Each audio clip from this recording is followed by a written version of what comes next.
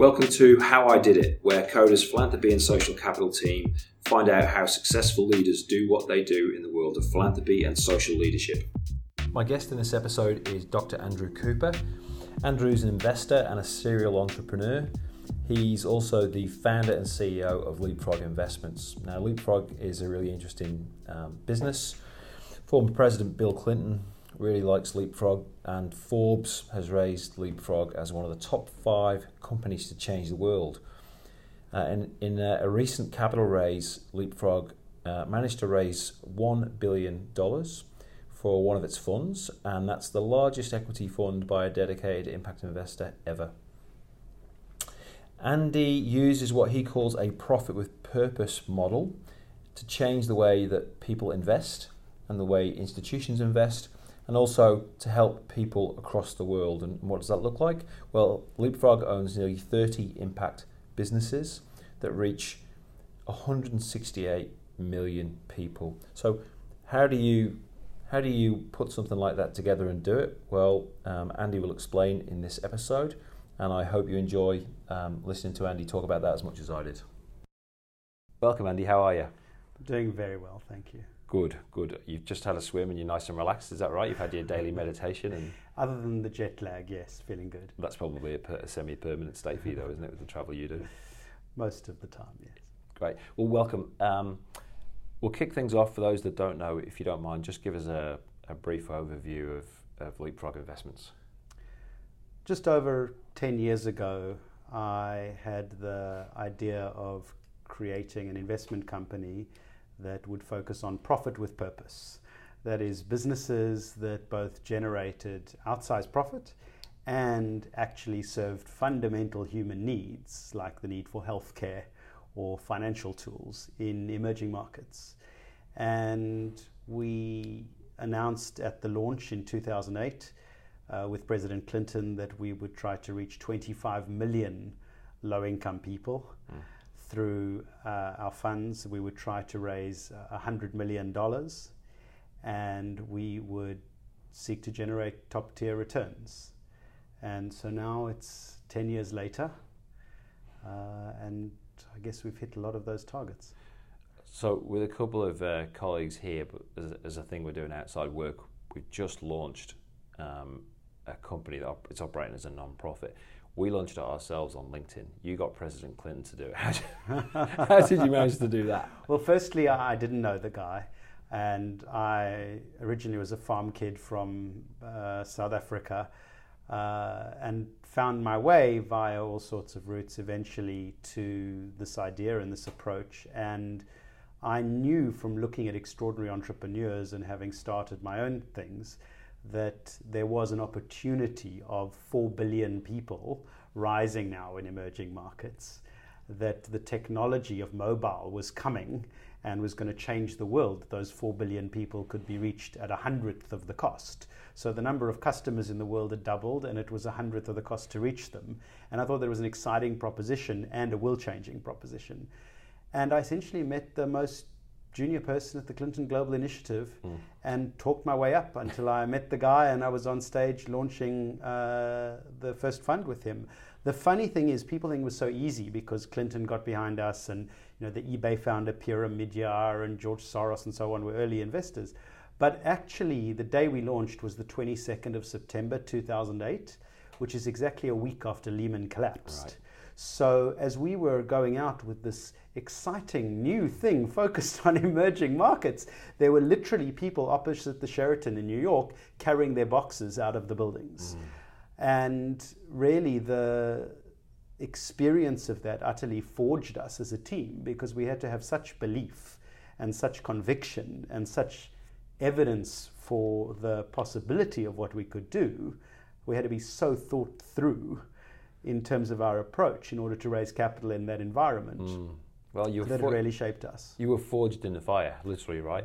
Exactly. And we'll come back to what you learned, how you managed to do that, how you managed to summon that conviction and so on, and how you managed to work your way up from the most junior person in the Clinton organization, because these are really interesting things in the context of how I did it. right?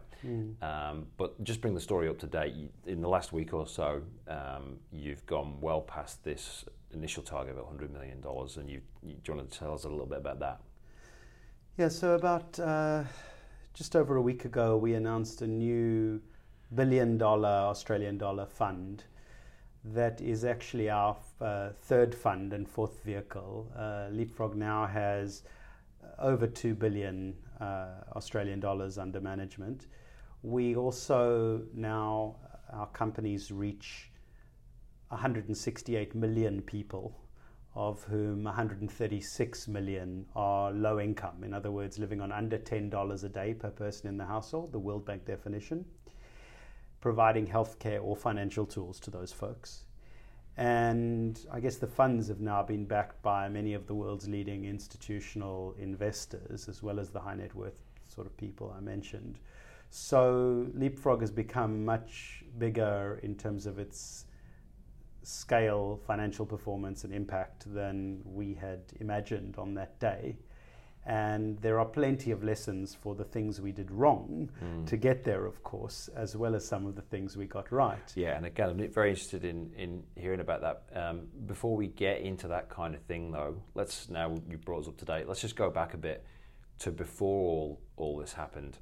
I've read that you obviously are a serial entrepreneur, but I've read that you had your first business, or you're dealing with your first clients when you were 13. Is that right? I started investing in the stock market when I was 10, basically taking old newspapers that my mother had and charting performance of stocks and trying to find patterns. And that worked. So when I was 13, I took on my first clients and started generating pretty decent returns for those clients, and became very excited by this idea of investment. The funny thing was, though, at the same time, my folks had sent me to the only unsegregated school under apartheid called Woodmead. And so I had a very intense experience there of the need for social justice and efforts to change the world. Yeah. And if you really look back into my life, therefore, I had two early experiences, one of profit and one of purpose, and went through various experiences thereafter, whatever it was with my studies or the organizations I started, to try to somehow put those things together. And Leapfrog eventually became the way that the impact side and the business side really came together quite powerfully and fortunately for me. So you're sitting there drawing, charting stock prices. You didn't have a cricket set or a rugby ball or anything. There was nothing around. The farm, obviously. You don't need to answer that. Okay, so how formative do you think that was, your parents' attitude at the time and their decision to put you into that environment, which sounds like a very deliberate one, and then your experience there, and those first awareness, if you like, of social justice, equity, and related issues? Well, my parents were both extremely values-driven people as well as being entrepreneurial. And I think I owe a huge amount of whatever fortunate results I've been able to achieve to their orientation. My father died just over 2 years ago, and he was extraordinary for really reflecting very hard on how values could be built into his company and then into advising other people how they could be built into their companies. So he eventually wrote a book called Ethics, the Leadership Edge, of which the subtitle was How Leaders Build a Strategy Using Values and Trust. So you can imagine this was a very significant influence on me. And similarly, my mother grew to eventually run a research arm of the independent newspapers in South Africa, and was a researcher with enormous integrity who could be trusted by people to really look at the data and not skew anything, and really think about things in a very direct and clear-eyed way. And I think that those values have really driven me in terms of how to build a best-in-class investment business, or any business for that matter. Yeah. Now, in that sense, my view is you're very privileged because you had parents like that who brought you up that way. but that's nurture. What about nature? Do you subscribe to the view that an entrepreneur is born, not made? I don't. I believe that we have all sorts of experiences that make it possible for us to entrepreneurially believe. And sometimes it's something that's just within, and sometimes it's that we had a great mentor or a great exemplar in our family or nearby that made that belief possible. And certainly for me, I've been very inspired by others I've met who are extraordinary entrepreneurs, or social entrepreneurs for that matter, and they've expanded my horizon of what I thought was possible. There's a great definition of an entrepreneur, which is someone who works 18 hours a day so they don't have to get a job. And sometimes your negative experiences can be equal prompts to deciding to go out on your own and make things happen, rather than work in a context that someone else has established. Yeah, no, but I think even broader than that, I agree with that, but broader than that, your negative experiences can be some of the most valuable experiences you have, and useful experiences that you can possibly have, which then enable you to do things in the future differently, or that you would never have even attempted to do. Well, absolutely. I'll give you a strong example of that is one of my own most serious failures, which was in India in the 90s. I was trying to help farmers adopt drip irrigation because I thought that this would really improve yield, for which there was a lot of evidence, and that people who were relatively low income could lift their families out of poverty in 2-3 years if they adopted drip irrigation. And I kept walking around trying to persuade the farmers in the middle of the desert in Rajasthan to do this. And eventually I realized that I was the foolish foreigner, because any new business, no matter what evidence I had for them, had about a 5% chance of failure at least. And that 1 in 20 chance meant that their children would starve.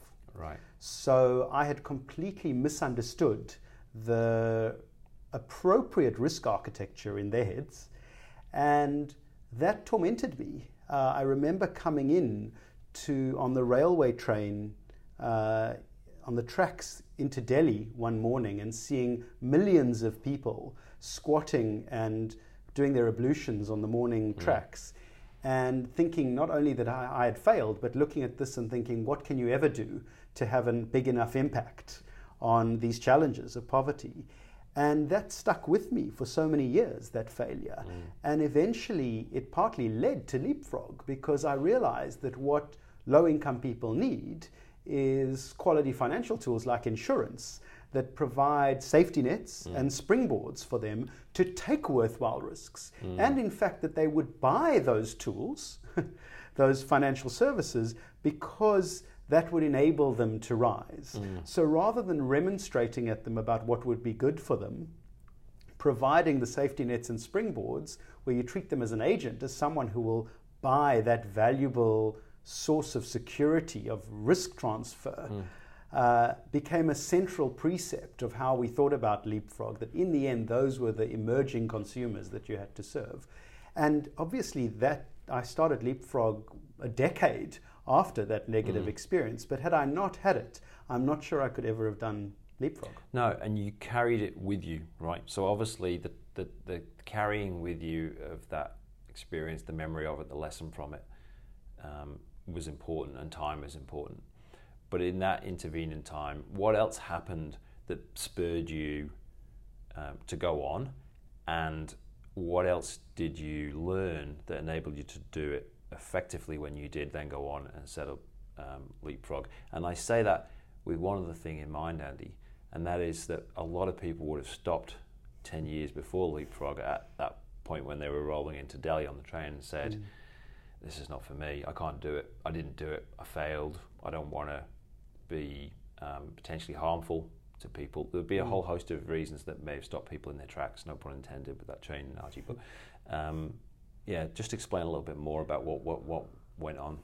Well, first of all, I remained very determined because of my early experience to make a difference, and I tried in multiple sectors.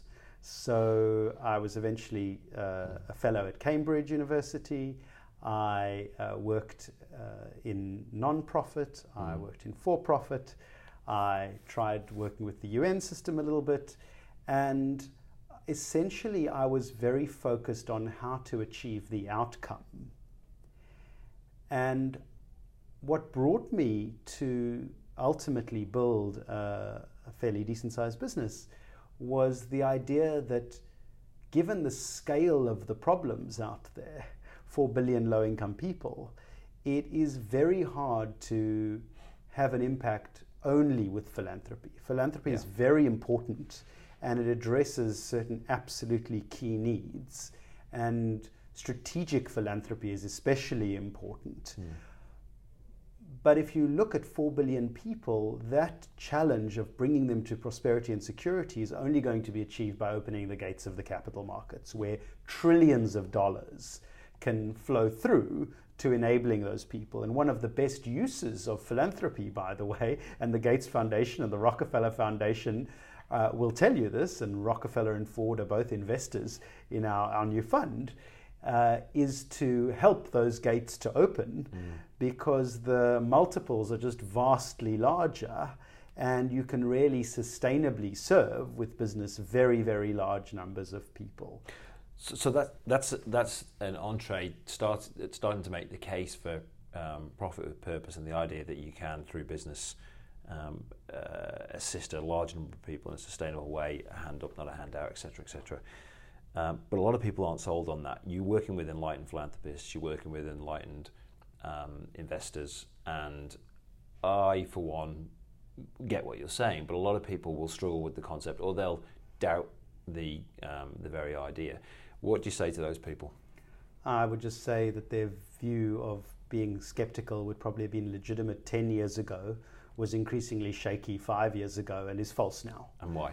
Essentially, there is a lot of evidence that, and it's been verified by multiple studies, by multiple organizations, that you can achieve outsized returns by pursuing impactful forms of investment in business. And there are very specific reasons for that.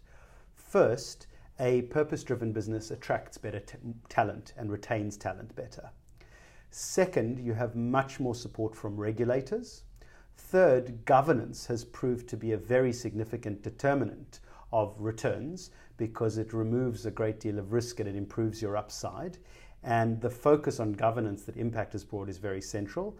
And there are many others, but I would just mention one fourth one that has proved central behind the likes of Google and Alibaba and other great success stories like Apple and Amazon, which is this ultimate focus on the customer.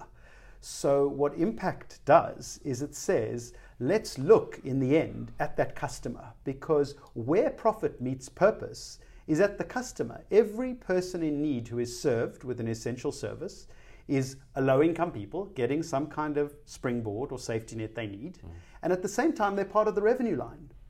So if you start serving millions and millions of them with good governance in a way that is respects them and gets them to be sticky customers who really stay with you and come back and refer in their friends, you can really create a business that has much lower marketing cost, much lower risk, and that can be extremely high growth. And the simple evidence from the Leapfrog story is that on average, our companies across the entire 10 years, across 26 companies, our companies grow at almost 40% a year on average. Now, if you can find that in the developed world, you're going to be extremely happy. If you can find it in the emerging world, you're going to be very happy. But fundamentally, that kind of growth is not possible without an ultimate customer orientation that profit with purpose brings to you. And this must be a question you've been asked many times. How do you get comfortable yourself when you think, particularly around the governance piece, that there is, and don't be offended if you think it's a silly question. I think it's one I've got to ask, because I think there'll be people out there who would want to ask this question. How do you ensure that you are actually bettering lives by serving customers who are on your revenue line? You can see that part of the business in a traditional sense works very well. How do you make sure that you are bettering lives through that process and through that model? So again, I think 10 years ago, a level of skepticism about what are the metrics that you're using would have been appropriate. in the past few years, that too has fallen away quite significantly, because there are a set of principles that the IFC World Bank co-designed and launched with Leapfrog and some others that establish what are the minimum standards required for impact investing. There are measurement frameworks, including our proprietary measurement framework, Leapfrogs, that really look at, are the products serving these folks quality, affordable, and relevant? And I don't just mean this in a qualitative sense. I mean this in a highly technical, quantifiable sense. So, for example, when we invest in insurance, we look at things like renewal ratios and claims ratios. Renewal ratios, do people come back to buy your product? If they don't, you're probably not giving them much value. Claims ratios, there are internationally accepted standards for how much of the pool that the insurer collects they have to distribute back to the customers when the customers make claims. These are things that any business, any good business, should be tracking from both a financial and a social perspective, and things that you can really incentivize chief executives and teams around that speak to both profit and purpose. And the beautiful thing about purpose is it brings a crisp focus to that sometimes, of course, has been sorely lacking in some of the Australian institutions appearing before the Royal Commission, and some other institutions around the world that wouldn't have run into these problems that they've run into had they taken this purpose lens. And you can actually see the impact on performance and on profits. Great, terrific. Well, let's talk a bit more about how all this happened, right? Because you're talking about it today, but it wasn't always there, and you had to make it happen. I'm sure that you'd be prepared to acknowledge that you've been helped and mentored and educated along the way. But at the end of the day, you've done it. So how did you do it? Let's start to open up that conversation.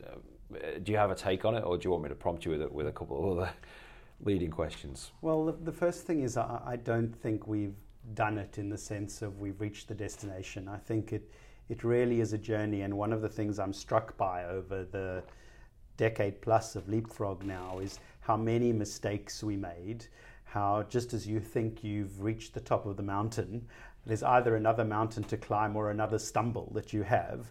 So part of the story fundamentally is a resilient optimism that has proved very important in getting where we're going, and an openness to learning and changing in sometimes quite fundamental ways in order to grow with the business. If you have a business that has been as high growth as Leapfrog, starting out at zero and at over 2 billion Australian managed now in 10 years, you have to grow a lot as a person. The 32-year-old that I was when I started Leapfrog would not be able to manage the business that we have today. And it's not that every time I realized what clever ways I needed to evolve, I ran into brick walls, I fell down, I stood up, and I learned how to climb over the wall. So I really want to stress that there's no perfect moment and there's no perfect person. And I've done many things wrong. I've tried to learn from them, and I'll carry on doing things wrong in the future and just try to learn from them faster and better and quicker. This resilient optimism sounds good. I think I'll have a bit of that myself. Again, in the spirit of how I did it, you've kind of credited that, but how do you build that? There'll be people, again, I'm in my mind thinking, would say, sounds great, but how do you become so resilient and optimistic in the face of so many challenges or even failures? Shed any light on how you've built that yourself? Or how do you build it, more importantly, for other people? So the first sentence I wrote on Leapfrog's website all those days ago in a Starbucks was, Leapfrog is an extraordinary group of people motivated by a magnetic idea, profit with purpose. The first thing is having a concept that you feel is compelling. And as Gandhi said, if you are the bearer of a truth, you can bring down empires. So really aligning your own passions around that truth and being the bearer of that. And when I've met people all through these years, from Clinton through to today, they can see that there is a deep alignment that goes all the way down in me and the team with these values and with this vision.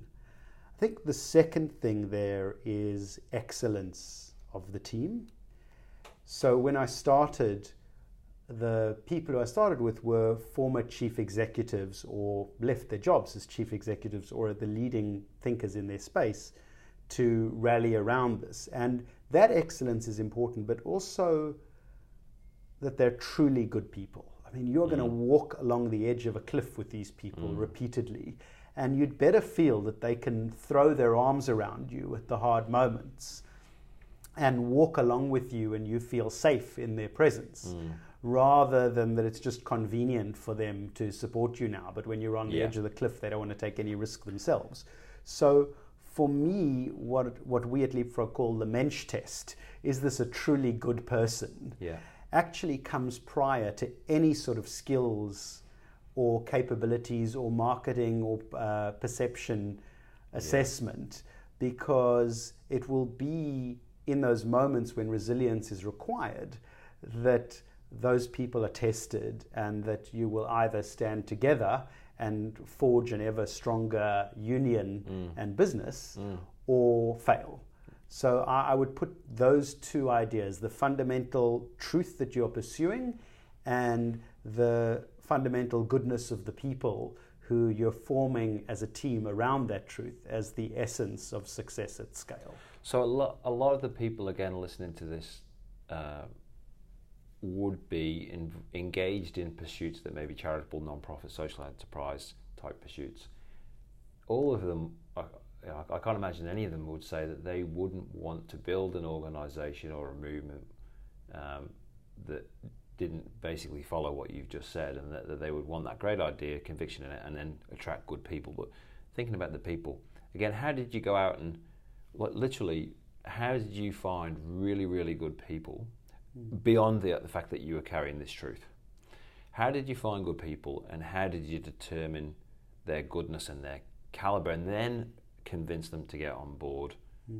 So remember, this was started amid the global financial crisis, and which would have made it even harder, right? I mean, if you got it would have been a crazy idea almost back then. And so what I certainly didn't do is just send out a whole lot of advertising and see who wrote. I went to people I trusted and really sat down with them and tried to involve them in the narrative and the vision, and saw who they'd recommend to potentially join the team. I also looked back on my own life and the people who I'd connected with, who I'd really thought were either expert or exceptional in their acumen, and thought about which of those people I could involve. Then I took a very clear decision, which was that I was not going to earn more than a number of the people, the early people, because I wanted it to feel like a band of brothers and sisters who were all in it together. And I could see that, let's say I started a number of years before folks, of course, some kind of long-term ownership or carry or whatever in a private equity fund might be larger for the people that started early and took early risk.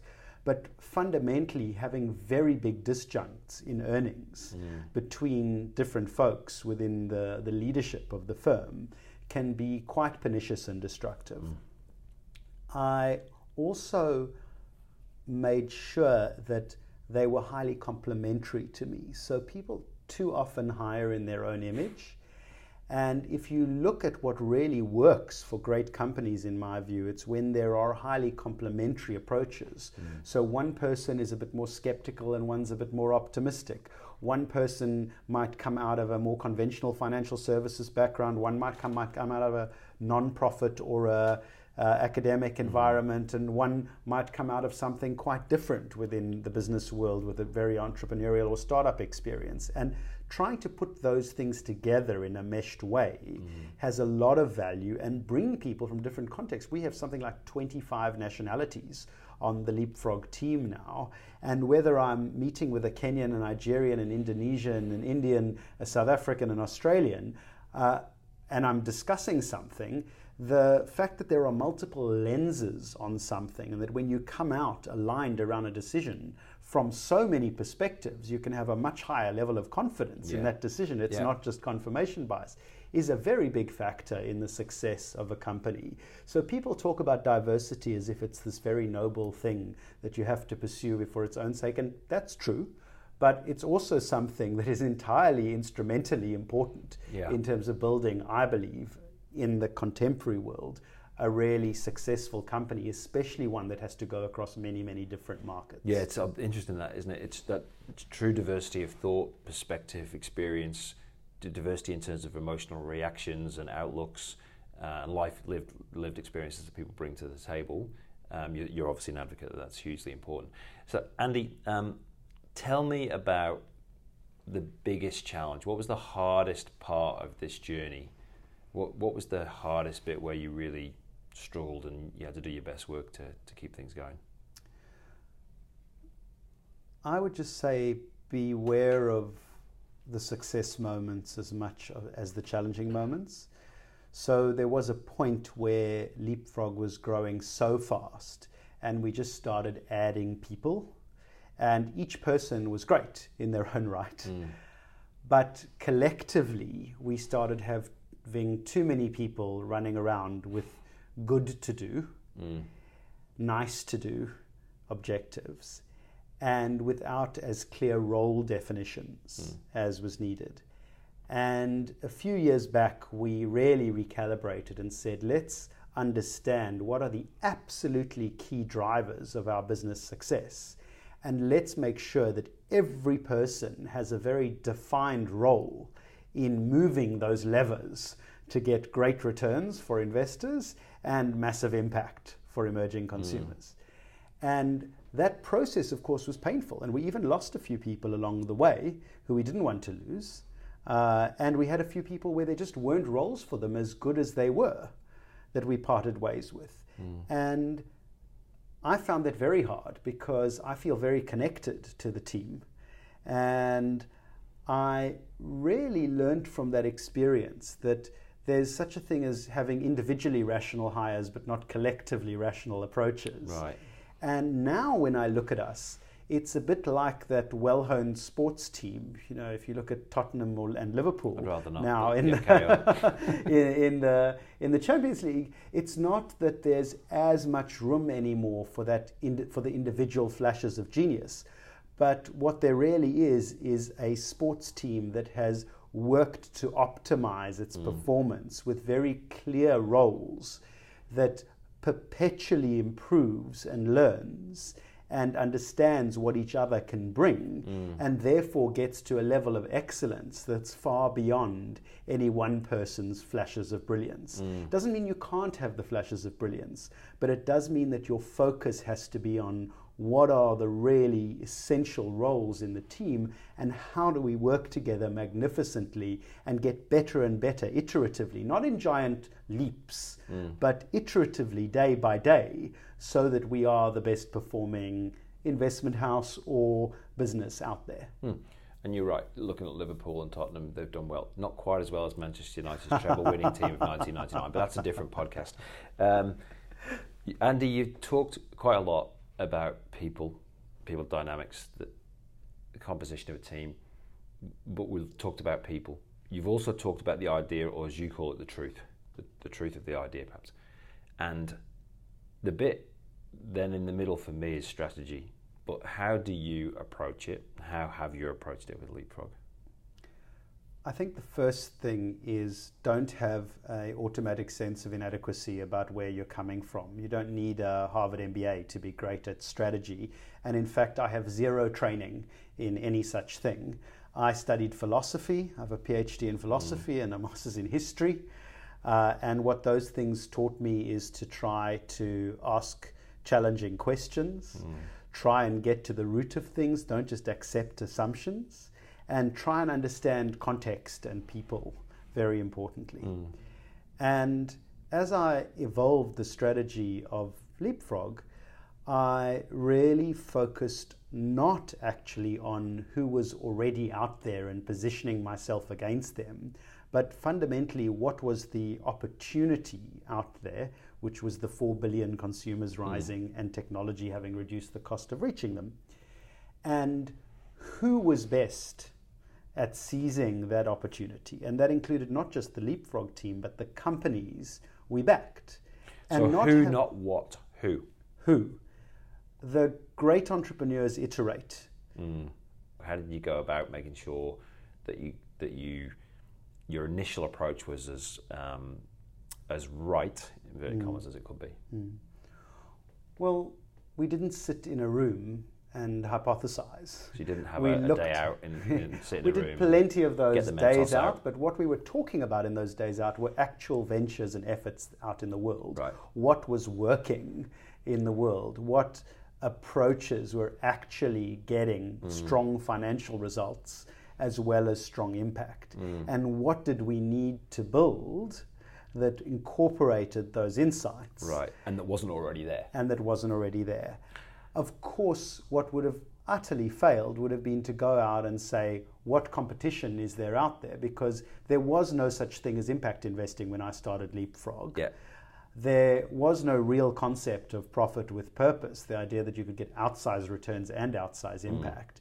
And had I looked at what was out there, I would have created, as Henry Ford said, I would have created a better horse and carriage rather than a better car. Yeah. And so I think the central thing is to go out there, find examples in the world. And this is part of what philosophy taught me. You can come from abstraction and it's very valuable, but actually looking at what is the essence, what are the solutions that are being derived in multiple contexts, and then weaving that together in your own beautiful fabric or filter is the important way to go. And then being very focused on what your underlying proposition is. So there were certainly moments where we were presented with opportunities that were financially very rewarding and destructive to consumers.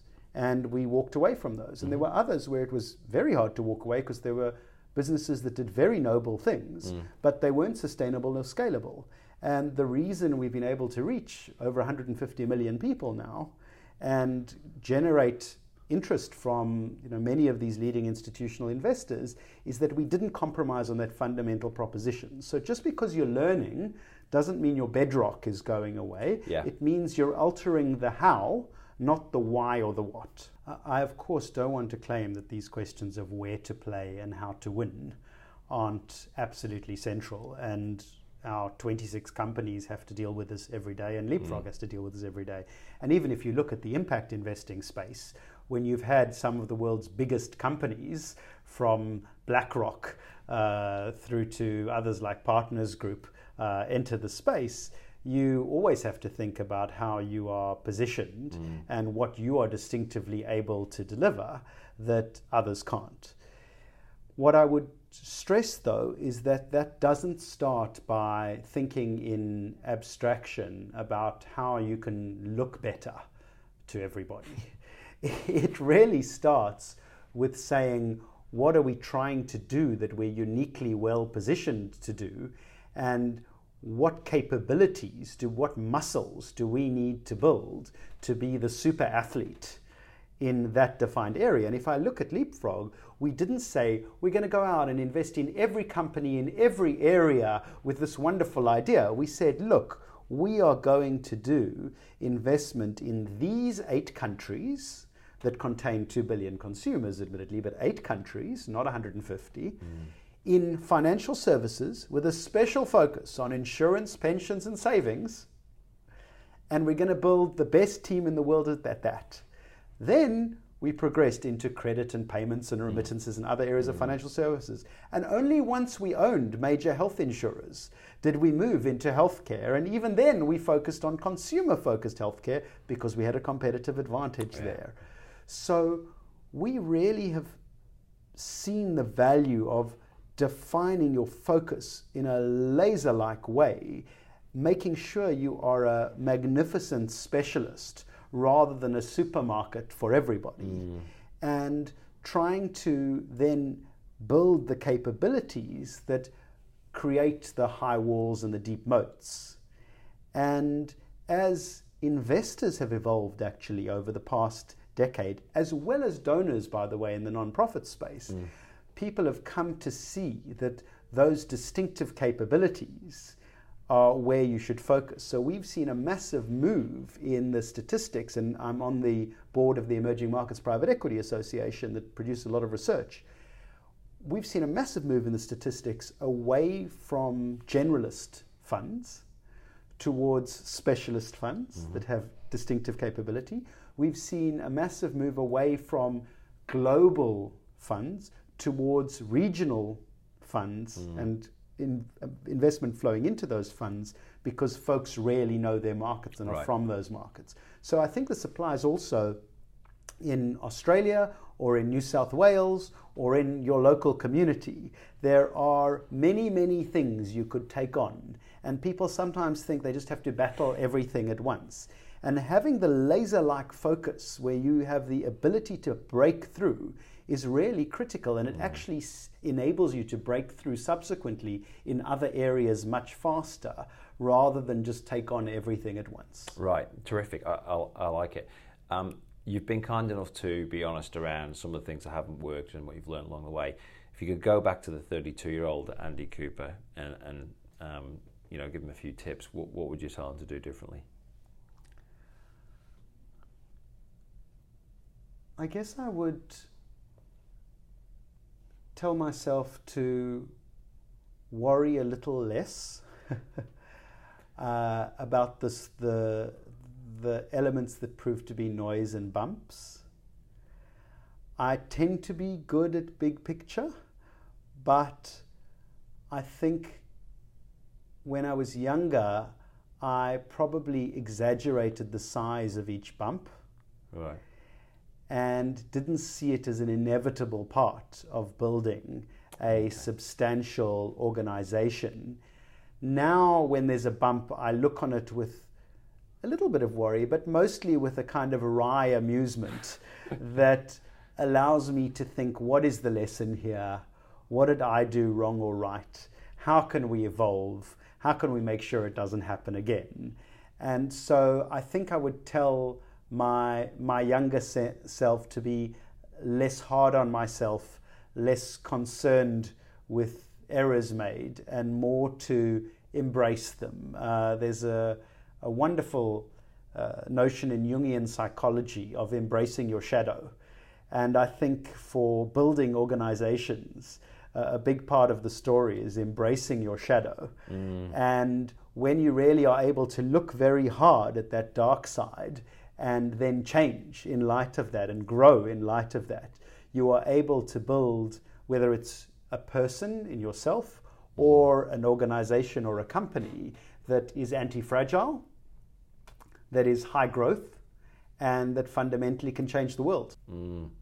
That's fantastic. I think your Jungian story offers a profound insight into how you've been able to do what you've done so far, and it's equally clear in my mind that this is the latest iteration of Andy Cooper and Leapfrog and what you're going to do. So congratulations on everything you've achieved so far, and I look forward, maybe we can come back and have another chat in a few years, to the things you're going to go on to do, because this is the latest iteration and there's clearly more to come. So good luck for that, and once again, thanks very much, Andy. All the best. Well, it's been an absolute pleasure, and of course what Coda and you are doing to unfold the social investment and the philanthropic space here in Australia and beyond is incredibly important. It's a moment in history where money and meaning are coming together, where people are wanting to act with their values in their investment portfolios, in their daily activities, in the organizations they affiliate with, and in the purchases they make. So I think those who provide a framework for all of us to approach that money with meaning moment are doing a great deed in the world, and it's going to take a lot of work to get the right frames into place. But again, we're learning, and we're already much further along than we once were. Yeah, well, terrific. I'm pretty confident that people listening to you today, amongst those people will be people you've inspired to go and do their bit and scaffold that whole future that we hope will come to pass. So thank you very much once again, Andy. All the best. It's been an absolute pleasure. That's it for this episode of How I Did It. For more from Coda, visit codacapital.com or email philanthropy@codacapital.com.